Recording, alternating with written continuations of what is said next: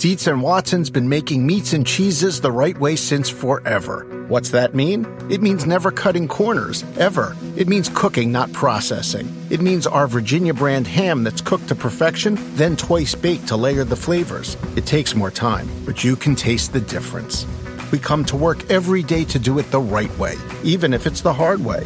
Because if it's not right for us, it's not right for you. Dietz and Watson, it's a family thing since 1939. The longest field goal ever attempted is 76 yards. The longest field goal ever missed? Also 76 yards. Why bring this up? Because knowing your limits matters, both when you're kicking a field goal and when you gamble. Betting more than you're comfortable with is like trying a 70-yard field goal. It probably won't go well. So set a limit when you gamble and stick to it. Want more helpful tips like this? Go to keepitfunohio.com for games, quizzes, and lots of ways to keep your gambling from getting out of hand. This episode is brought to you by Progressive. Most of you aren't just listening right now, you're multitasking. But what if you could also be saving money by switching to Progressive? Drivers who save by switching save nearly $750 on average, and auto customers qualify for an average of 7 discounts. So multitask right now. Get your quote now at Progressive.com.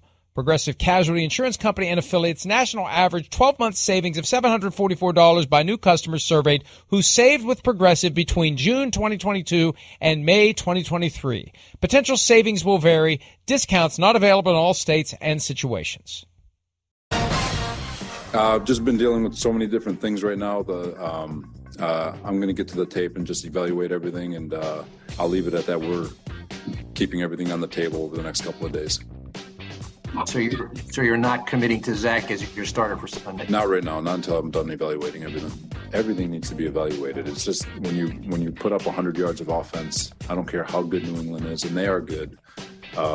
It's unacceptable. It's not NFL football, and so everything is just being talked about. How can we be better? How can we be better as coaches? How can we call the game better? How can we game plan better? How can we execute better? How can we change practice?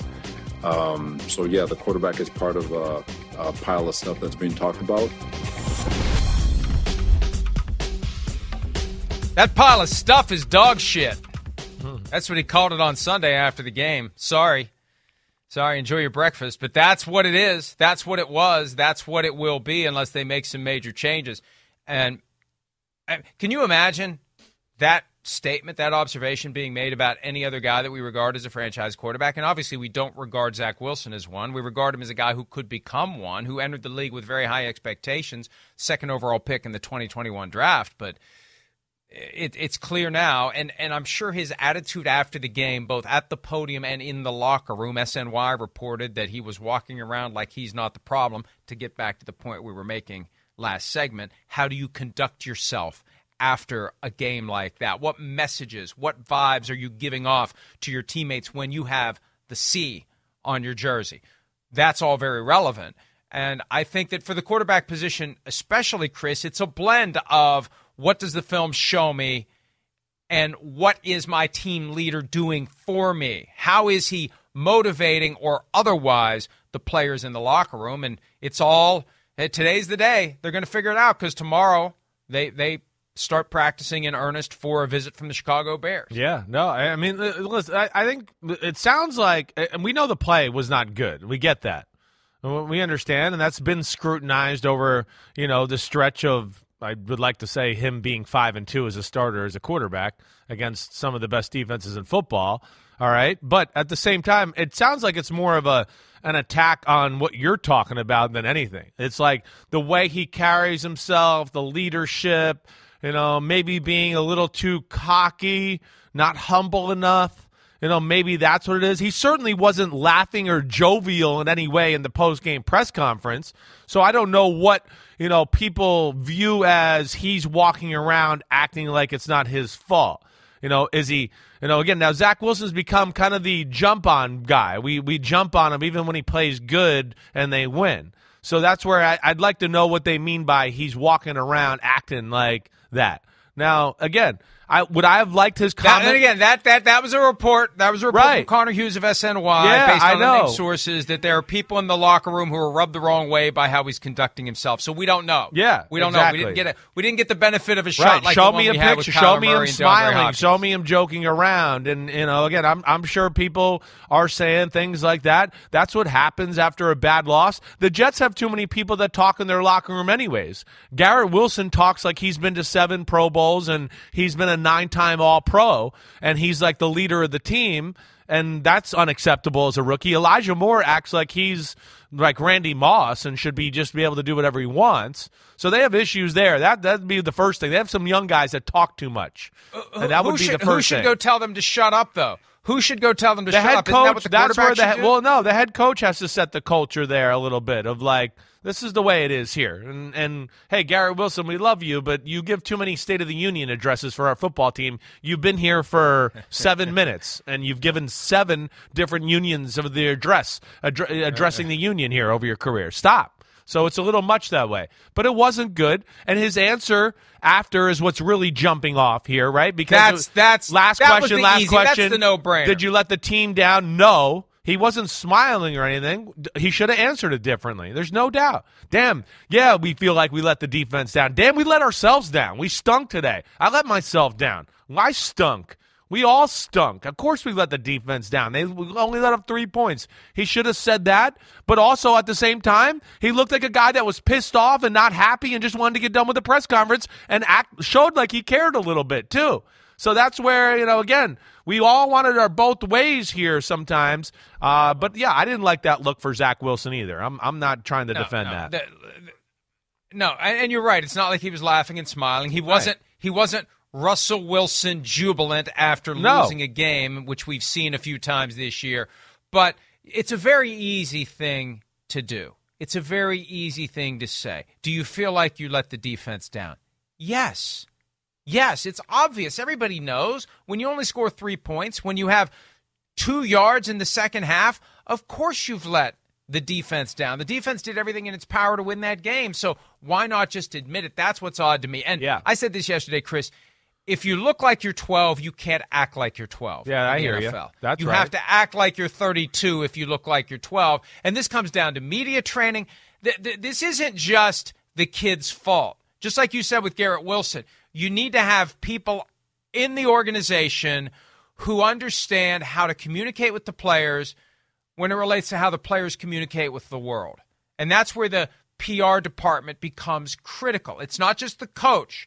You've got to have people who understand the impact of messaging, who understand the things that could be said and how they would be received by the media, especially in New York, for crying out loud. If any teams in the NFL need an expert high-level PR function, it's the New York teams, because they are constantly in the middle of the minefield.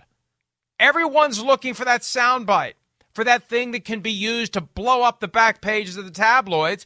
So you've got to have these guys wired to never say anything that can take on a life of its own. So, again, the individual players are responsible for the things that come out of their mouths, but these billion-dollar organizations need to have people in place who can coach them, not just on how to play on the field, but what to say and what not to say off the field. Yeah, I totally agree there. Totally agree. And like we talked about with like Shanahan and the 49ers, Saleh and them, they want those passionate, no questions asked, let's go type of guys. And I love that. There's no doubt. They got some guys that got some fire on their football team for sure. But yeah, between the guys that are in charge of, shepherding the players to talk to the media, and then the tone in which the player, the head coach sets about, how we're going to talk in front of the media and all that. It is an organizational thing. So, they could handle some things differently for sure. Now, we could talk about what's going on the field. The field has not been pretty. We get that. It's not. It's not pretty. Jack Wilson, was that good? No, absolutely not. That's the problem, is we have 2 Patriot games sandwiched in between, one good win. And the Patriots, Wilson didn't play good in the first matchup, had the 3 interceptions, and 2 of them which were stupid. Played really, really good against the Buffalo Bills and Josh Allen. They win that football game. And then, of course, this past Sunday was bad. And this is where, again, Mike, I just want to set this up. It wasn't good. I understand that. But I sit there and watch the tape yesterday, and again, I don't know. Maybe Zach Wilson's not that smart. Maybe they're not adding plays in the playbook. Maybe there's things going on that I don't know about. But I sit and watch the tape, and I go, I'm not sitting here going, oh, man, people are wide open everywhere, and he's really messing this up. Here's the first play of the game. I mean, it's locked. Nobody. Nothing. I mean, when I say nothing, Mike, there is nothing. Here we go. Where does he throw this ball? So there's a lot of this the whole game long. And then the Jet fans go, Zach Wilson sucks. Here we go. Here's another down. He wants to throw it down here because they think they have a pick play. The guy plays it great because they got a guy inside waiting for the other guy. So he doesn't have to dive in. There's nothing. And he has 0.4 seconds to throw the ball. Zach Wilson sucks. Okay, now next play. Here we go. Oh, third down. Or 2nd and 40. Nobody's open. Makes a scramble for 15 yards. Zach Wilson sucks. Okay. Now we get into the next one. Laser down the middle into a 30-mile-per-hour wind. Zach Wilson sucks. I mean, he sucks. I mean, he really does. He does. So there we go. All right, and now we got a 3rd and 7. It's an all-out blitz. They have one guy not blocked. He's got to throw it a little early. Yeah, I'd like him to throw that nice. He doesn't. Right. Here's a 2nd and 9. Oh, here's the Rich Cimini play that he left on Twitter. He's talking about Denzel Mims is open down the middle of the field. Here's the Dan Orlovsky play on Twitter. Rewind this, please, Courtney, if we can, guys, back here. First off, this is where I'd like to really, let's just pause it here for a second, because this became a big thing on social media yesterday, and I think it's a low blow by Dan Orlovsky. Does the quarterback know the playbook? I mean, Dan Orlovsky didn't know the route the guy was running until the second time he went through it, but he was going to question whether Zach Wilson knew the playbook. It's a low blow. It's a low blow. And he thinks, and he explains on the video, the receiver here on the bottom, Denzel Mims, is running a big post, a deep post down the middle. Doesn't look like a deep post to me. Looks like a skinny post, a glance route. And that's why he threw the ball like this. I'm guessing there was a rule, man-to-man coverage, we want you to throw the skinny post. The guy ran the route like a skinny post, right? Garrett Wilson, he obviously feels like he's open there. I don't think that's open. And see, there we go. That's not acceptable reaction either. So what I want to say here, again, this is where I'm talking about too, though. I mean, that's not wide open. And his rules, in a lot of ways, probably said to play that. But, Mike, my point is he did miss some throws. It's not great. But I don't come away looking at this going, oh, my gosh, people are everywhere and he's missing it. I don't. 2 of the 3 throws that everybody's making fun of that he missed, I want to go, the guy was going to catch it a yard behind the line of scrimmage and go nowhere. And we're making that a big deal. So it's a little overblown. I know it's not great. He's got to handle himself better, certainly. But he seems to be a guy that people really want to jump on, too. And that's where I think it's adding to this conversation as well. And this is where it can be a little dangerous in the media. You want to be very entertaining. You want to create a moment organically and authentically that people are like, wow, this person really knows his stuff. And Orlovsky made it clear a couple of weeks ago he wants to get into coaching at some point, so he's got an interest both in being as entertaining as he can be and also making people think he can be a pretty good coach, because he told Dan Patrick 2 weeks ago he wants to at some point. He was a little too candid for my liking with his long-term aspirations. So my point is, if you're going to do it, you got to get it right. You got to be buttoned up. It's got to be 100%. There can't be any room for misinterpretation. If you're going to make grand statements, they got to be accurate. Well, you can't make assumptions, right? On this, right. Yeah, Mike, you've got to at least acknowledge I'm making an assumption. But exactly, that's what stating it like it's absolute fact. That's exactly. That's the problem. I do this all the time. Hey, I make videos. You see them on social media every day. I'm not sure exactly what this guy's rule is. I could be wrong. He might have had to do this or he might have had to do that. I explain that. I say that. That's what you have to do.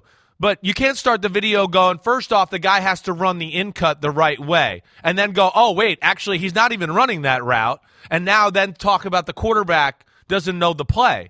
And that's where I don't love it. And I've got experience with this play.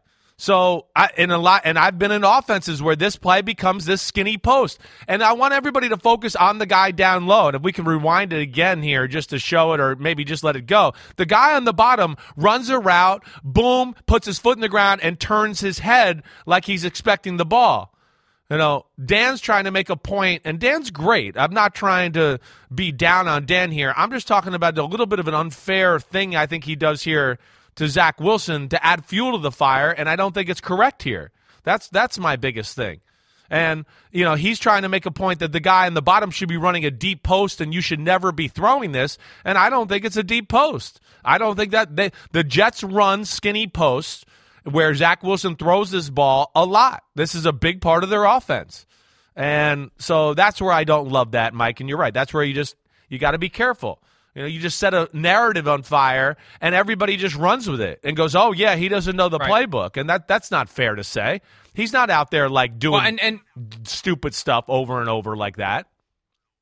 This reminds me, it's a different context, but it reminds me of the pouncing on Russell Wilson after they lost that awful Thursday night game. A little bit. There's an opening, there's blood in the water. So let's all, as media, dive in, or let's throw more chum in the water. The fans are the sharks. The people consuming the content are the sharks, and we know there's blood in the water. Let's throw as many fish heads as we can in there, even if we probably either should have been doing it all along and we're holding our bucket of chum until the most opportune time, or we're just not really. We've got fake fish heads we're throwing into the water, and we're trying to fool the sharks because it just felt like this is the time to pounce on Zach Wilson. Now, he brought a lot of it on himself. He did. But still, no question. After Sunday's game, it just felt like the time to just assume, like you said, he sucks, and we're going to do everything we can to prove he sucks, even if we're taking some unfair liberties with the film in an effort to prove that he sucks.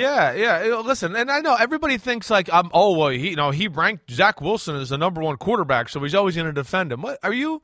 Then you don't know me. You don't listen. You're just seeing. I don't hold back anything for anybody.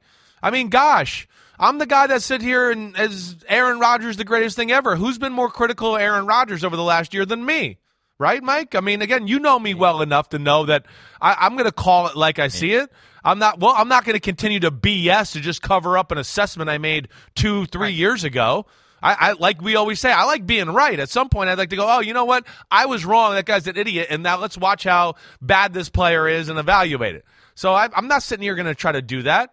I think the other thing that needs to be taken into account here is the style of football the Jets are trying to play right now. Robert Saleh won a Super Bowl in Seattle playing this style of football. They're not necessarily looking to play a game of throw the ball for 300 yards. They're playing through their defense. They want to run the ball. And just like Russell Wilson did in that Super Bowl year, they're looking for Zach Wilson to make 2, 3, 4 throws every game to just kind of put them over the edge and go, okay, defense, run the ball. You make a few big plays, we'll win this game. That's what they've done, and they've gone 5-2. The Patriots were all over their stuff, let alone he was the leading rusher. They couldn't run the ball, and they couldn't protect anything. Was he good? No, I get it. But for everybody just to go calling for his head and then add fuel to the fire, I just think it's been a little bit over the top. That's all I'm saying. Okay, so question then, yeah. Chris. If the New York Jets under Robert Saleh are trying to duplicate what the Seahawks did, yeah, why use the second overall pick on Zach Wilson? Why not Patrick Surtain? Why not trade down? Why not get somebody else and not have? Because what are you doing in New York? You're bringing a savior at the quarterback position to town. They're still waiting for Joe Namath. So if you really are, and I'm not doubting you. I'm just saying. No, I hear you. It doesn't make sense. They shouldn't have drafted him. Well, they're playing a long play here too. It's more about than just now. Micah Parsons. Well, they could have had Micah Parsons. Again, they've got a lot of the pieces in place that we like and that speak to what you're talking about. They got their Richard Sherman, Sauce Gardner. They've got a lot of the things that we're talking about, and they got a quarterback so they feel like they can, do that for a long period of time.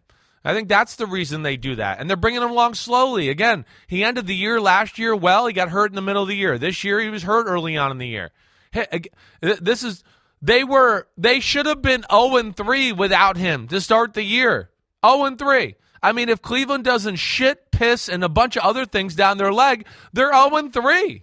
I mean, So that's where it's weird. What else you can do? Well, I think you have it covered. You might be able to puke down that leg too. I don't know. All right, but either way, that's where that's where I'm a little surprised by it. And I know it wasn't good, and it gets personal for the Jets fans because they're so sick of the Patriots beating them, and I understand that. But they got to help Zach Wilson too.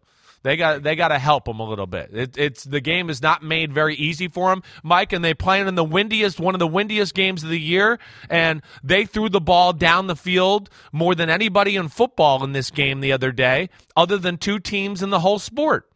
So that's the other thing you go, oh, so wait, we get to play the Patriots who are all over our stuff. We can't protect you. We can't run the ball. It's 30-mile-per-hour winds, and we're going to ask you to be one of the most aggressive throwers in football today. Oh, okay. Great, Coach. Thanks for that. The recipe of success there. That's going to help me. That's all I'm saying. Again, it's not good, and I'm not trying to like totally defend it here, but I think the criticism has gone a little crazy. All I know is this. Yeah. I don't know much, but I do know this. In back-to-back games, the Patriots have held the Colts to 3 and gotten Frank Reich fired. They've held the Jets to 3 and possibly gotten Zach Wilson benched. Yeah, right. Kirk Cousins, they're going to get you next in 2 nights. Who in Minnesota is going to end up out of a job and or benched after Bill Belichick and the Patriots get done with them in 2 nights? And boy, I can't wait. I think I'm going to have some extra turkey and just sleep through that game. Here are some Jets players in the locker room voicing support for Zach Wilson, notwithstanding all of the criticism that has been sent his way. Lakin, what's the belief level in Zach right now inside the locker room? I mean, it's high. He's our quarterback. What do you mean? You know, Zach Hart as a defense, he's our leader of our team, is a great player, great person inside and out. He don't have to do anything when it comes down to covering up himself or doing anything that the media spit out. Because we know how hard he come in and work every day. He know the things he put on the line to for this team and for the offense and defense and special and the organization itself. So we all have faith in Zach. We all love Zach, and we all a part of this team. That's one of our brothers, and we're going to stick by him through hell or high water. So we have all the confidence in the world in Zach Wilson.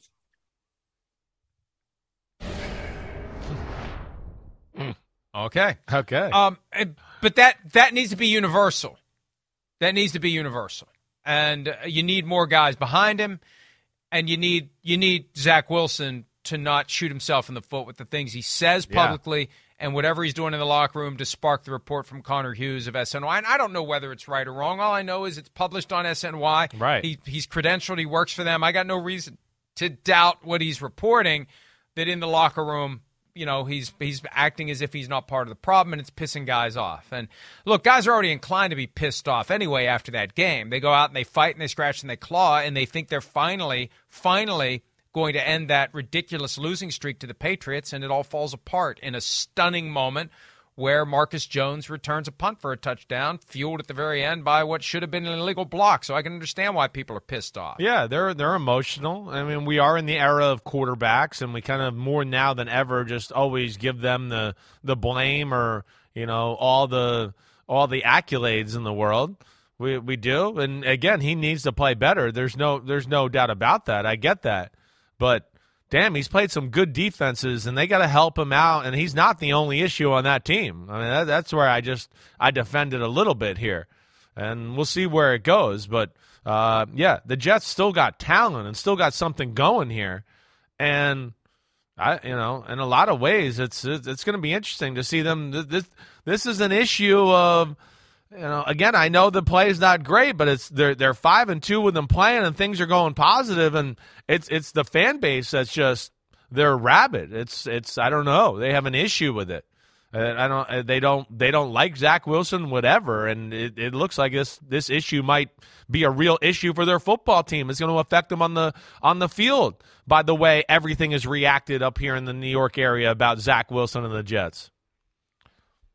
Unfortunately for us at NBC, it's too late for the NFL to flex Joe Flacco and Trevor Siemian into prime time on Sunday night. Unfortunately, we won't get to enjoy that matchup. Or Mike White, the one-game Hall of Fame wonder, of the New York Jets, who may get another chance. We'll see how that goes. Let's take a break. When we return, some playoff contenders, including one in particular, had bad showings in Week 11. Do we see red flags, or is it just an aberration? We'll discuss that next here on this Tuesday edition of PFT Live.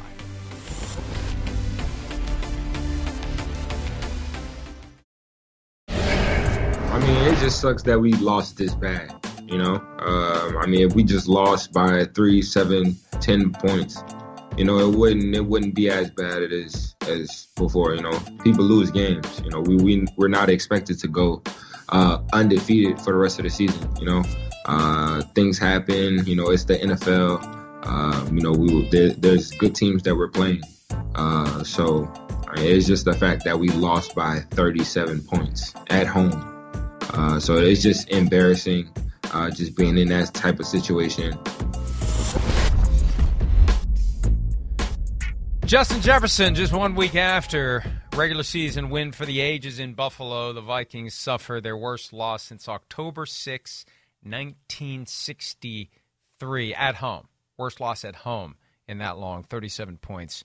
And, you know, Chris, before we get to whether or not these are red flags or just a blip on the radar screen, one thing that has bugged me this week about Vikings coach Kevin O'Connell and multiple players, they're playing the "we're still 8-2" card. I don't like that. You're 0-1. You just got stomped by 37. Oh, we're still 8-2. You're going to be 8-3 with that attitude, and you'll be able to say Friday, we're still 8-3. I just don't like that organizational reaction. We're still 8-2. For all that really matters, you may as well be 0-10 because you look like and played like you're 0-10 on Sunday. So that's my reaction. Maybe you disagree, but it's bothering me to see player after player and coach after coach saying we're still 8-2. Well, that doesn't matter, and it ain't going to matter to Bill Belichick. No. I think sometimes as a coach, you got to try to find a way to change the thought, change the narrative a little bit for your players. I could see them maybe just trying to beat that in a little bit to take away from, wait, you're not that team that lost by 37. Don't forget, we're still 8-2 and done good things, right, Mike? I could see that being the message. I've been there. I understand what you're saying, the way you put it. I get it. You know, I get it. Like, hey, let's swipe this away. That was you're more this team. You're 8-2 still. You know, that wasn't us on Sunday. I could see him trying to change the narrative in everybody's brain in the locker room that way to think a little. They got to do something.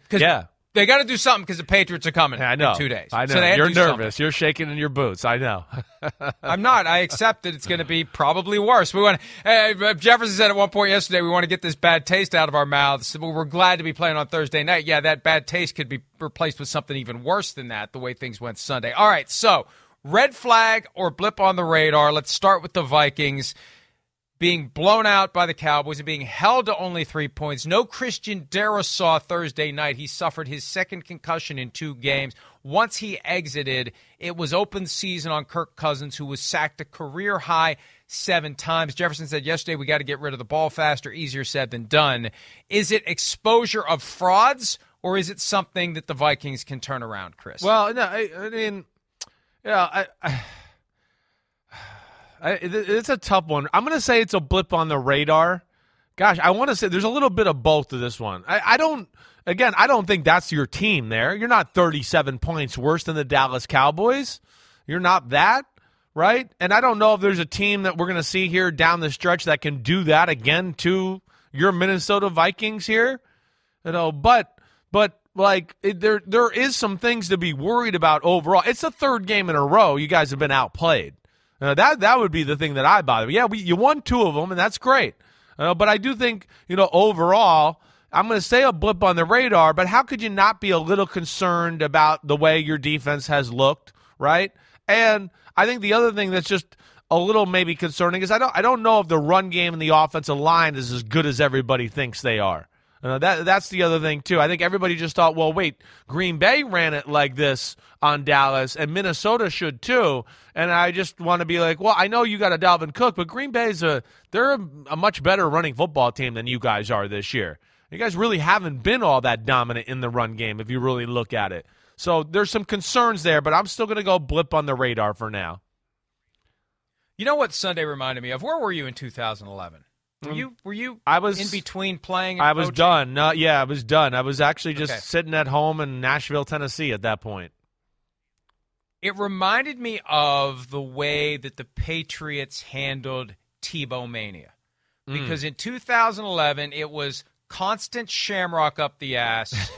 Right. Down 15 in the fourth quarter, no big deal. Win a game. Down 7 with every possible circumstance conspiring against you, no big deal. Still find a way to win. Tim Tebow would pull it together and get the victory. So the only way to deal with that was to completely overwhelm the Broncos from the moment the game began and make it so bad that by the time the magic hour came, there was nothing you could do. There was no magic in the world that could reverse it. And that's what I thought of on Sunday. The only way to keep the Vikings from having the shamrock up their butt is to kick their butt so thoroughly that no number of shamrocks out there is going to make a difference. And Belichick's the one who provided that lesson to the world.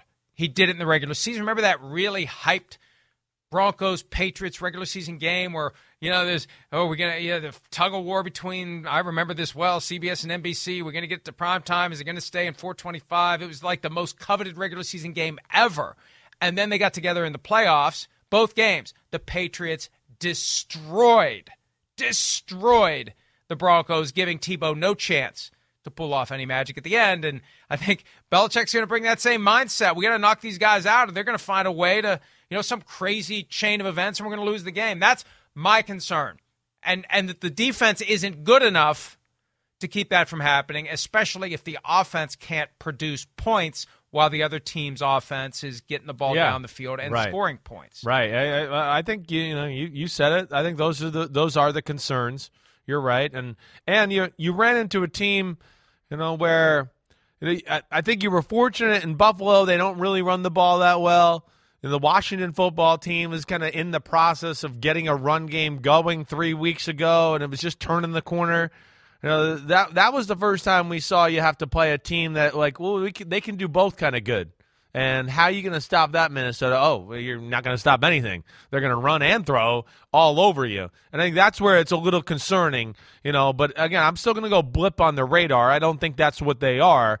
But I think what we're saying is that there are some things that could potentially be red flags here for Minnesota down the stretch, and we'll see if they kind of arise here down with some of these tougher games on the schedule. My son believes that 8-2 is going to become 9-8 by the time it's all said and done. So you wouldn't guess that he's my son based upon that level of pessimism. The Giants sparking some pessimism by losing at home by double digits to the kneecap-biting Detroit Lions.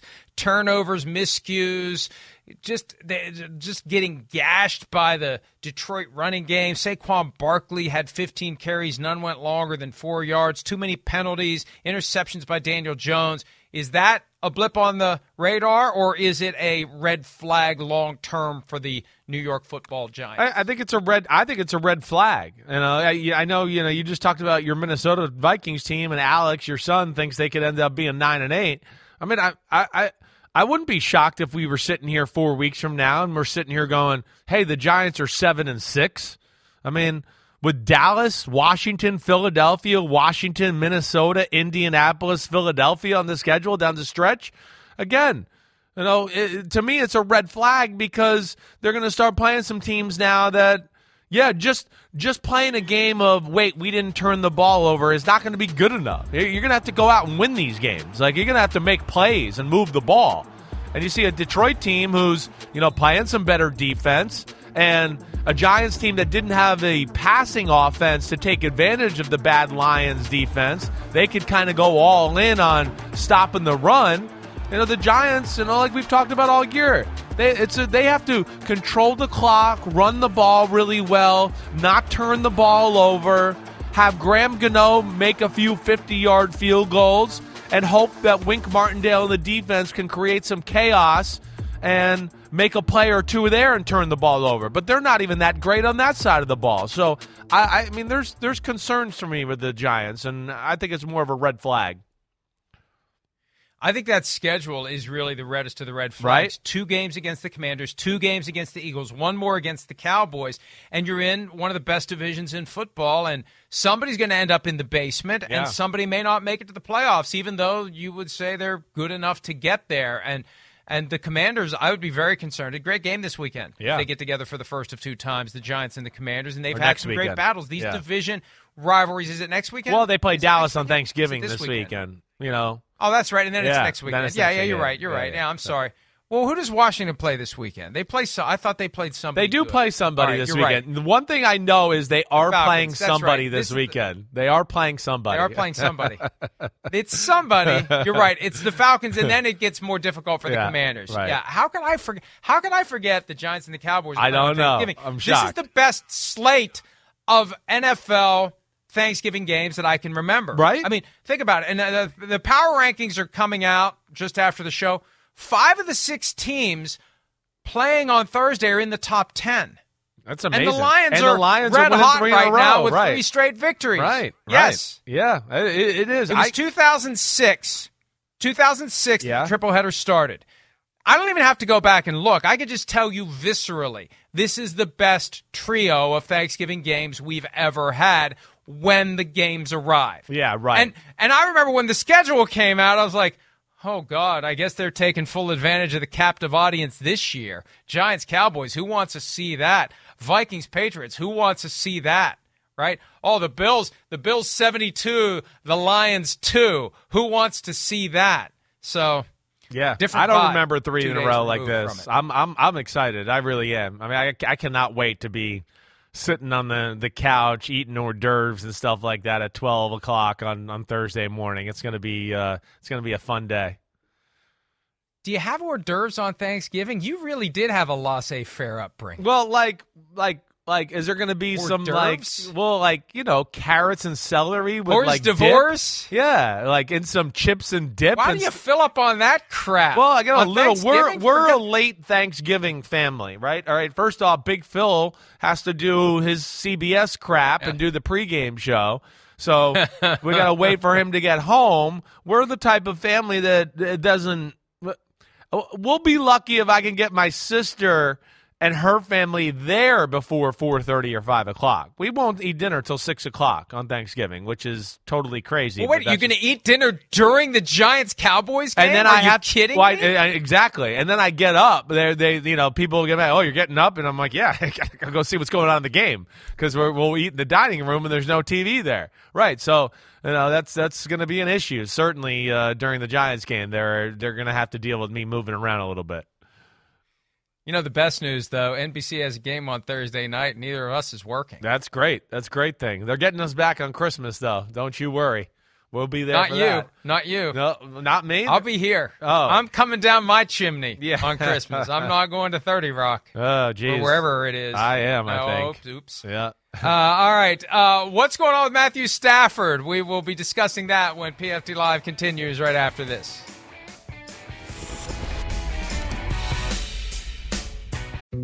Dietz and Watson's been making meats and cheeses the right way since forever. What's that mean? It means never cutting corners, ever. It means cooking, not processing. It means our Virginia brand ham that's cooked to perfection, then twice baked to layer the flavors. It takes more time, but you can taste the difference.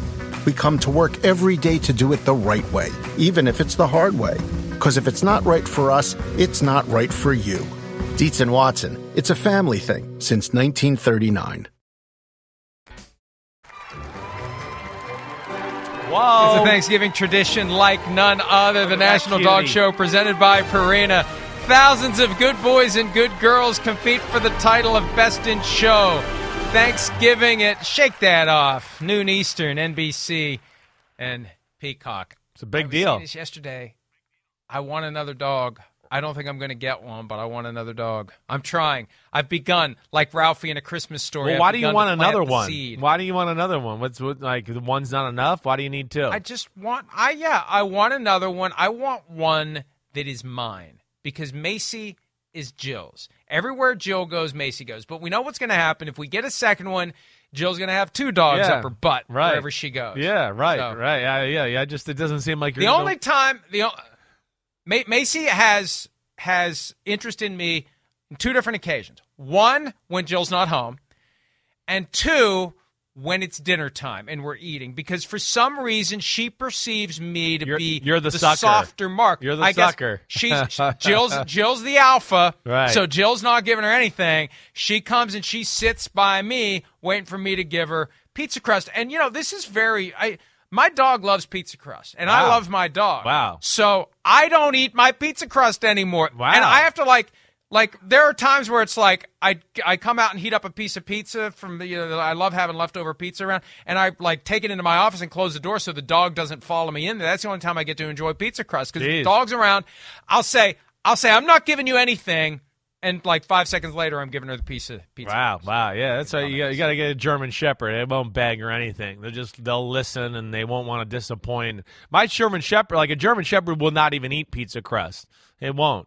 He won't do that. It's got to be either the dog food or some sort of kind of meat. Maybe can get him a carrot or a vegetable a little bit, but won't eat bread. It's not going to happen there. So it's interesting that Macy can just eat that like that. I'm actually surprised. She loves pizza crust, and she loves Italian bread, and she loves pepperoni rolls, but we take out the pepperoni. We haven't, because every once in a while we give her something she shouldn't, and then somebody's got to clean up a mess on the floor, and it's usually me. All right. Speaking of messes, the Rams. Has there been a Super Bowl champion that has fallen this far, this fast? I can't think of one. I'm sure there's got to be one at some point in the last 55 years that just completely went off the rails. I don't remember to this. The Rams, holy crap. Right? I don't remember to this. Honestly, the only time I can even – I've been thinking about this a little bit. I got to think about it more. But, the 1987 Giants, the year after they won the Super Bowl, but because of the strike – They had a bad strike team. They had a bunch of scabs that weren't good, so they lost every game through that period there.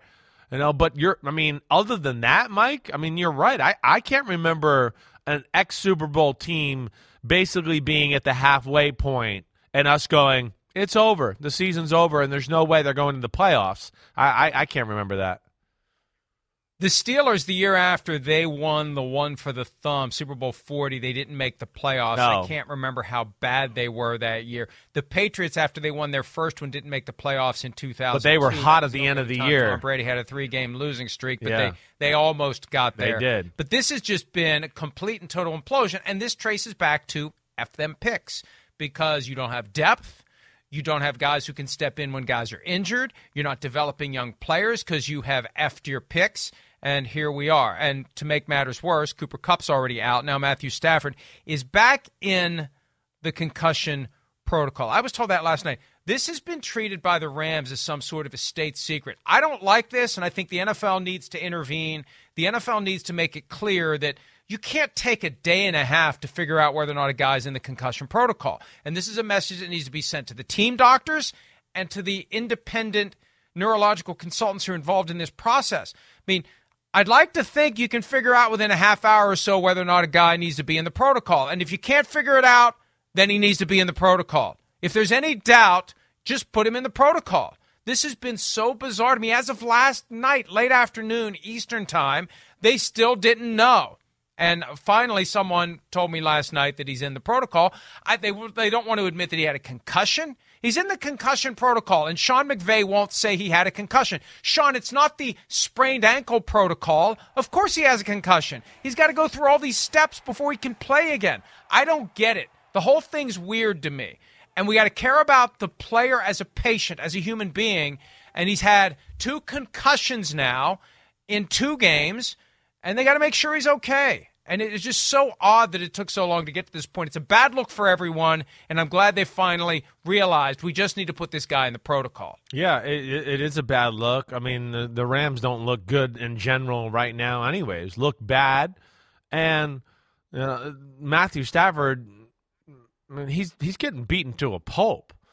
We're getting to the point here with the way the team looks and what's going on and, the investment they've made in Stafford to where – I almost got to start. You got to start thinking when do we just know when to hold them and maybe it's time to fold them and start worrying about 2023 a little bit. Again, yes, he played great on Sunday. He He led them on 2 touchdown drives, bombed the Tutu Atwell, another drive where he just was getting killed and making one big throw after another.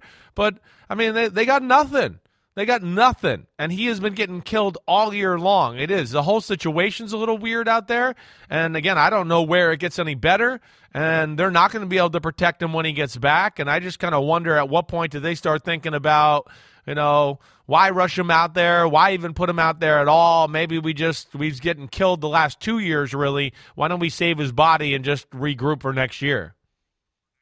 Well, here's one of the big problems as it relates to having a bunch of backups on the field, backups who aren't maybe as good as they could be or should be because you got all your money invested in a handful of stars. They have a Big Tent late afternoon game at the Chiefs, which I don't know that, that's a spot where you get 25 to 30 million viewers for a big game, late afternoon, 4:25 p.m. start. I don't know what the alternative is in that spot this weekend, but they're at the Chiefs, and they have a Thursday night game coming up week 14 against the Raiders, a Monday night game at the Green Bay Packers, standalone game in the middle of the afternoon on Christmas against the Broncos. What a stinker that's going to be. And then they're scheduled for New Year's Day, 8:20 p.m. on NBC. Got a feeling that one won't hold. That's a game at the Chargers, a home game against the Chargers, even though the Chargers are the home team. All those games now, we've got this rash of single spot, big profile national TV games. This is one of the last teams you want to watch. Yeah. They're going to have to do something. There's only so much they can do to move these around because the Thursday and Monday games aren't going anywhere, and that Christmas Day game isn't going anywhere. For as great as Thanksgiving games are going to be, hey, that middle game on Christmas, oh boy, that one shapes up to be not good at all. Excuse me, sorry, I had a sneeze. God there. bless you. Thank you very much. God bless you. It doesn't, and again, they're not necessarily a very fun team to watch either. The defense, we know it's still damn good and can give you some issues, and I'm sure it'll be a pain in the butt for this Chiefs football team this weekend a little bit. But yeah, it's the offense that you just go, they got no chance. The O-line is it's one of the worst in football.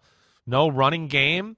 We know the issues at receiver with no Cooper Kupp. There was issues at receiver when they had Cooper Kupp. So it's falling apart fast. And yeah, I don't see anything that says, well, they'll give one last stand and turn things around here down the stretch and win a few of these football games and it'll look respectable. Yeah, I'm with you. Nope is right. Nope. I could see them, losing the majority of these. Not unless Bryce Perkins plays like Kurt Warner in 1999. The only problem is he doesn't have all the guys around him that Kurt Warner did. So that's not going to happen, assuming that Stafford misses this week and maybe more. They told me to take a break, but I do need to say this. I do need to say this because I did get a little vindication last night. NFL media reported that Justin Fields, the Bears quarterback, has a dislocated left shoulder. I was told by a very trustworthy source, not to be confused with the sources that usually lie to me, that it wasn't dislocated. And then Shefty at halftime last night of 49ers Cardinals saying it was not dislocated. So thank you, Shefty, for breaking the tie. Shefty saving Florio's butt once again. Christmas Look at him. Chocolates. You don't have to send me Christmas chocolates this year, not that you ever have. I'll accept that instead. Let's take a break. Somebody's out in Denver. It's not Nathaniel Hackett yet. One of the players is gone. We'll talk about that when PFT Live continues right after this.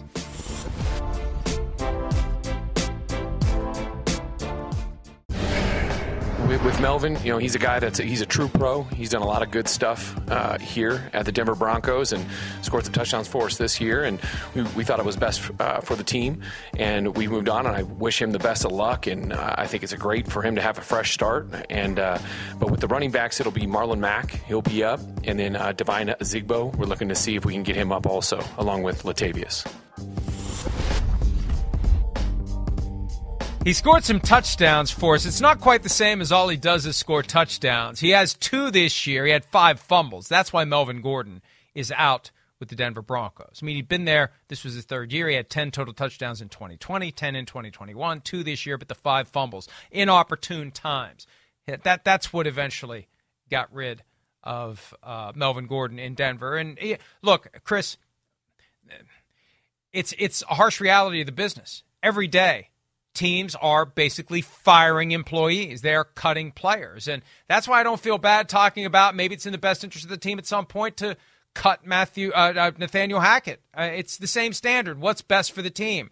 And if you can snap your fingers and get rid of a player, as coaches do all the time, there's going to be a time where that standard of what's best for the team may apply to you too. And we know that's going to happen. It's coming. It happened 6-7 times last year with owners deciding to move on, that it was in the best interest of the team. So that term gets used very broadly to justify a lot of stuff. And that stuff is guys being politely asked to gather their stuff and get the hell out. Yeah, it's you don't see it a whole lot in the league, especially with a guy like Melvin Gordon who's been around and still has some value as a runner. He's still big. He still runs pretty well. His days of being a superstar or a top running back are gone. But the fumble issue has been an issue his whole career, and you said it, inopportune time. This was a huge moment in the football game. You're supposed to get the first down. You don't get that, okay? And then they have to end up kicking the field goal. And then they missed the field goal. So there they were in a moment where it should have been 1st and goal from the 2-yard line. And you're going to have 3 cracks at scoring a touchdown and really putting the Raiders in a tough spot with that good Denver Broncos defense. And they didn't do that. Let alone, you could sit there and go, hey, he doesn't fumble against Seattle at the 1-yard line. Good chance they win that football game. And there's one or two others that are tough as well. So, I think that's where they just looked at it and said, okay, we can't depend on you. We don't trust you. We got to move on. And, we'll see where it goes. Melvin Gordon, I would think someone's going to pick him up, though. He's going to have some value to a team that's looking to make the playoffs and needs to add to their running back roster. Yeah, but does the fumbling problem get solved immediately? That's the issue. No, it's going to be. You don't want that to happen to scary, you if you're a contender in a playoff game. No, I know. I remember back when Adrian Peterson was good enough to overcome it, but he had a hell of a fumbling problem in 2009. And I remember harping on Paul Allen, who was voice of the Vikings back then. I'd be on his radio show with him every week. And I said, at some point this year, Adrian Peterson is going to fumble at the worst possible time, and it's going to screw up the season. And you know what? If Adrian Peterson hadn't fumbled a couple of times against the Saints, they would have easily won that game. Yeah. He had a couple of Melvin Gordon moments in that game. Yeah, so, he did. It's something you don't want to bring to your team if you have a contender, unless you just have an absolute necessity. So we'll see how that goes. We'll have to go through waivers. After the trade deadline, every player who's released, regardless of experience level, goes through waivers. And if he clears waivers, he can sign with any team that chooses to offer him a job and that he chooses to sign with. Nathaniel Hackett has chosen to give up the offensive play calling. He addressed yesterday what it was like to go through a game without being the one to call the offensive plays. Here's what he had to say. I really liked it. I thought it was fun to be part of a little bit more integral with the defense, right there for Ejiro if we needed timeouts, penalties, all that stuff, and special teams offense, just being around the guys more, trying to get the crowd pumped up. They were amazing last night. They brought a lot of juice. I thought that was critical, and so it was different, something I'll have to get used to and get used to not touching the button, but I thought it was really good. I think right now as we evaluate, going into the game plan together, I think there's still going to be a lot of areas that I'll work in. And I'll continually help develop that and be in the quarterback room, continually helping with that, but not having to be in there full time. Same thing with the group. So it'll allow me to kind of bounce around, do some other things when I was missing some things, whether it be meetings or other things come up. So I think it'll free me up a little bit, and also at the same time, I'll still be there to help those guys as much as possible. When we were in the Tennessee game, I didn't feel right. So I think that's why I really kind of put my foot down and decided to kind of move it over to Clint. And I'm excited. I'm excited to see what Clint and Justin can put together. Look, I know that it's been characterized as it was his decision. I just wonder how much of it is the balloon basket's being weighed down. I better throw something overboard if I want this thing to fly. Right. And we've seen it with Jerry Rosburg being brought in to help with game management.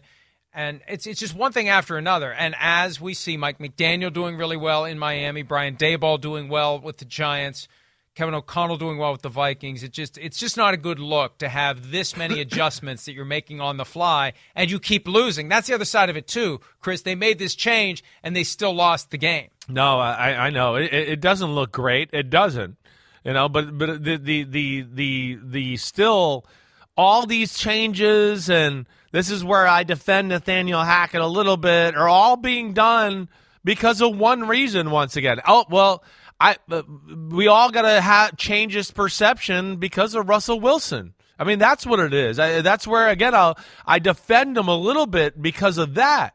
Where, hey, I'll give up play calling duties. Well, why? I mean, you've been calling plays, and I watched the film, and I've done some things on social media that you know about, and we talk about, where I go, people are open.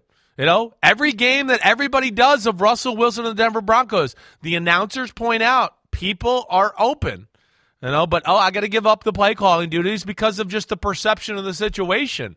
You know, that's what's happened here. It's the politics. The guy that they are paying the most, that they have put all the assets into and made the biggest move, has been the biggest failure for their football team. And you can talk to anybody in football, and the rumors that are coming out of there from the players in the locker room and everything points to that.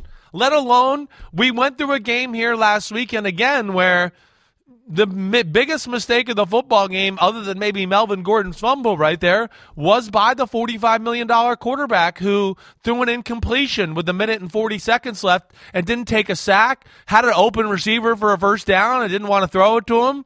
I mean, things where you go, I'd love to blame the coach, but you've played enough football here. There's no excuse. There's no excuse. And then to make that change the whole dynamics of the end of the football game to where you gave the Raiders a chance to go down and beat you, let alone if you take the sack, you're going to make it dicey to whether the field goal can even happen and they can get in position to tie the game.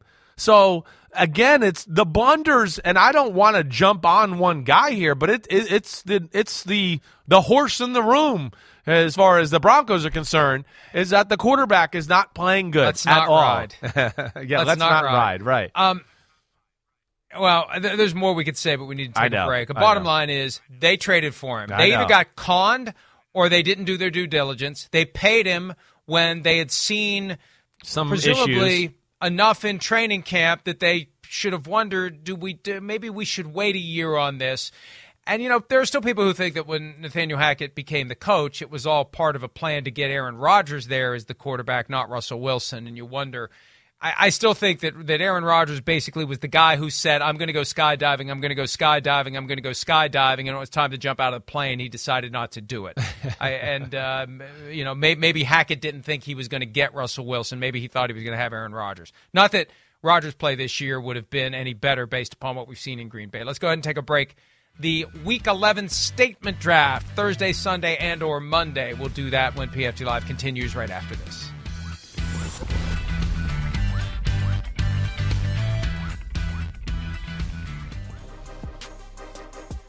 The World Cup continues. You can see it on Telemundo and on Peacock. It's in Spanish. Team USA tied Wales 1-1 in the opening matchup on Monday. Next up, it's USA against England, Friday at 2 p.m. Eastern. Telemundo and Peacock in Spanish. Better than Rosetta Stone. You learn a little Espanol. I had 3 years of it, and I still don't have. It's been a long time. It's been 40 years. 40 years removed from 3 years of Spanish means I really don't know any Spanish. I know this, though. It's time for the Week 11 statement draft. Chris, who do you have? Oh. Now, don't do this to me. Yes. Yeah. I don't know. I mean, the whole Cowboys organization, the statement they made of just saying, Mike Florio, that number one team you got in the Power rankings, that statement is wrong. So we're going to change those rankings for you a little bit. We're going to do it convincingly. No problem here. We're going to make sure that they're nowhere near the top three after this one. So the Dallas Cowboys, again, they're just, we know that's not really the Vikings. And I don't know if Dallas is really that good, but I think it does show you what they're capable of. I think that's the biggest thing.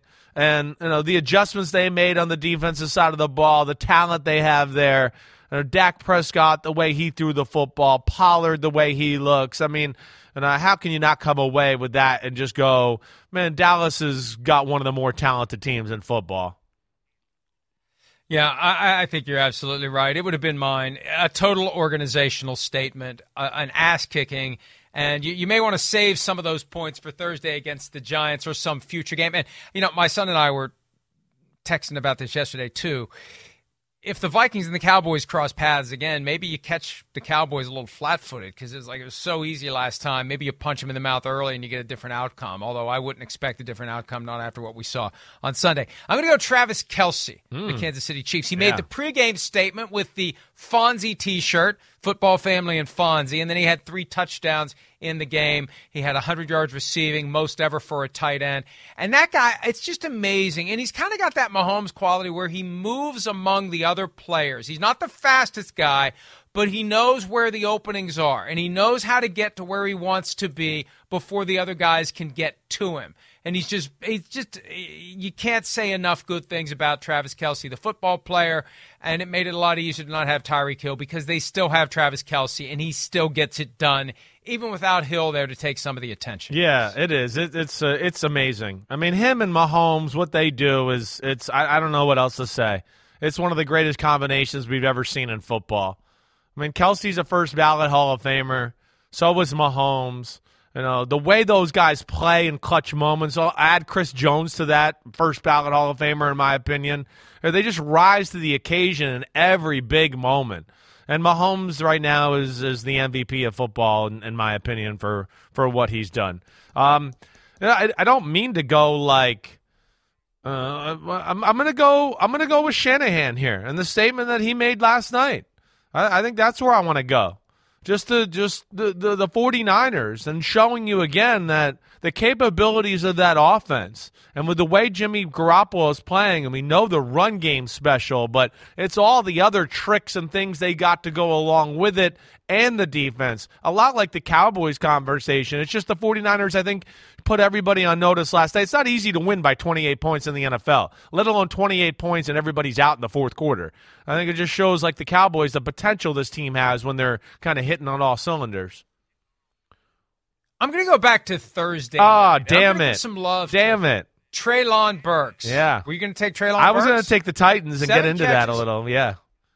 7 catches for 111 yards. Yeah. You know, he was put under a very difficult amount of pressure by being expected to replace A.J. Brown. And that play at the end with 2:04 left, brilliant play. This is the kind of aggressiveness that makes sense. You catch a team flat-footed. You catch a team napping. They expect you to run the ball in that spot. You know the clock is stopping after that play anyway. Exactly. What the hell? Exactly. Let's throw one deep. That was brilliant by Mike Vrabel. So Treylon Burks starting to come to life for the Titans and giving them a real option in the passing game with his 111 receiving yards. Let's take a break. We'll wrap up the show and wrap up the draft right after this.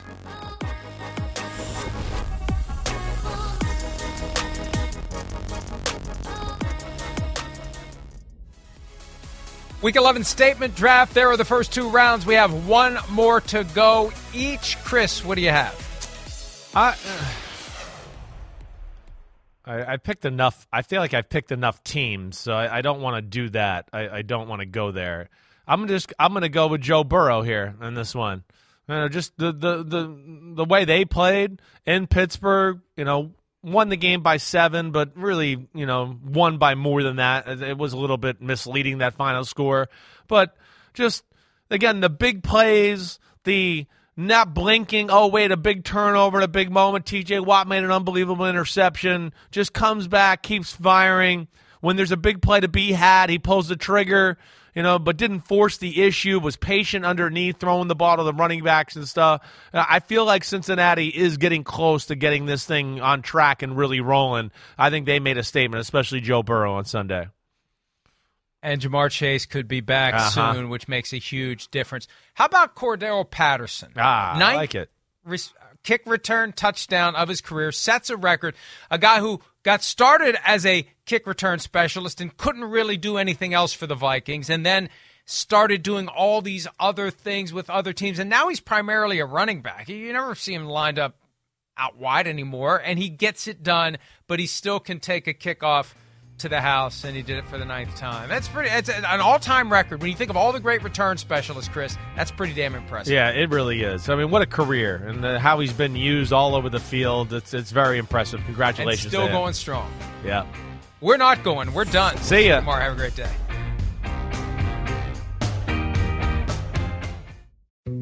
Dietz & Watson's been making meats and cheeses the right way since forever. What's that mean? It means never cutting corners, ever. It means cooking, not processing. It means our Virginia brand ham that's cooked to perfection, then twice baked to layer the flavors. It takes more time, but you can taste the difference. We come to work every day to do it the right way, even if it's the hard way. Because if it's not right for us, it's not right for you. Dietz & Watson, it's a family thing since 1939.